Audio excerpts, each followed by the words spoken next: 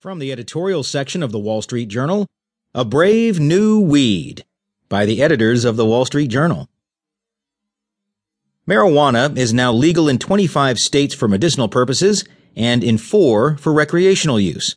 Voters in another 5 have a chance on November 8th to legalize the retail consumption of pot, but the evidence rolling in from these real-time experiments should give voters pause to consider the consequences. In 2012, Colorado and Washington voters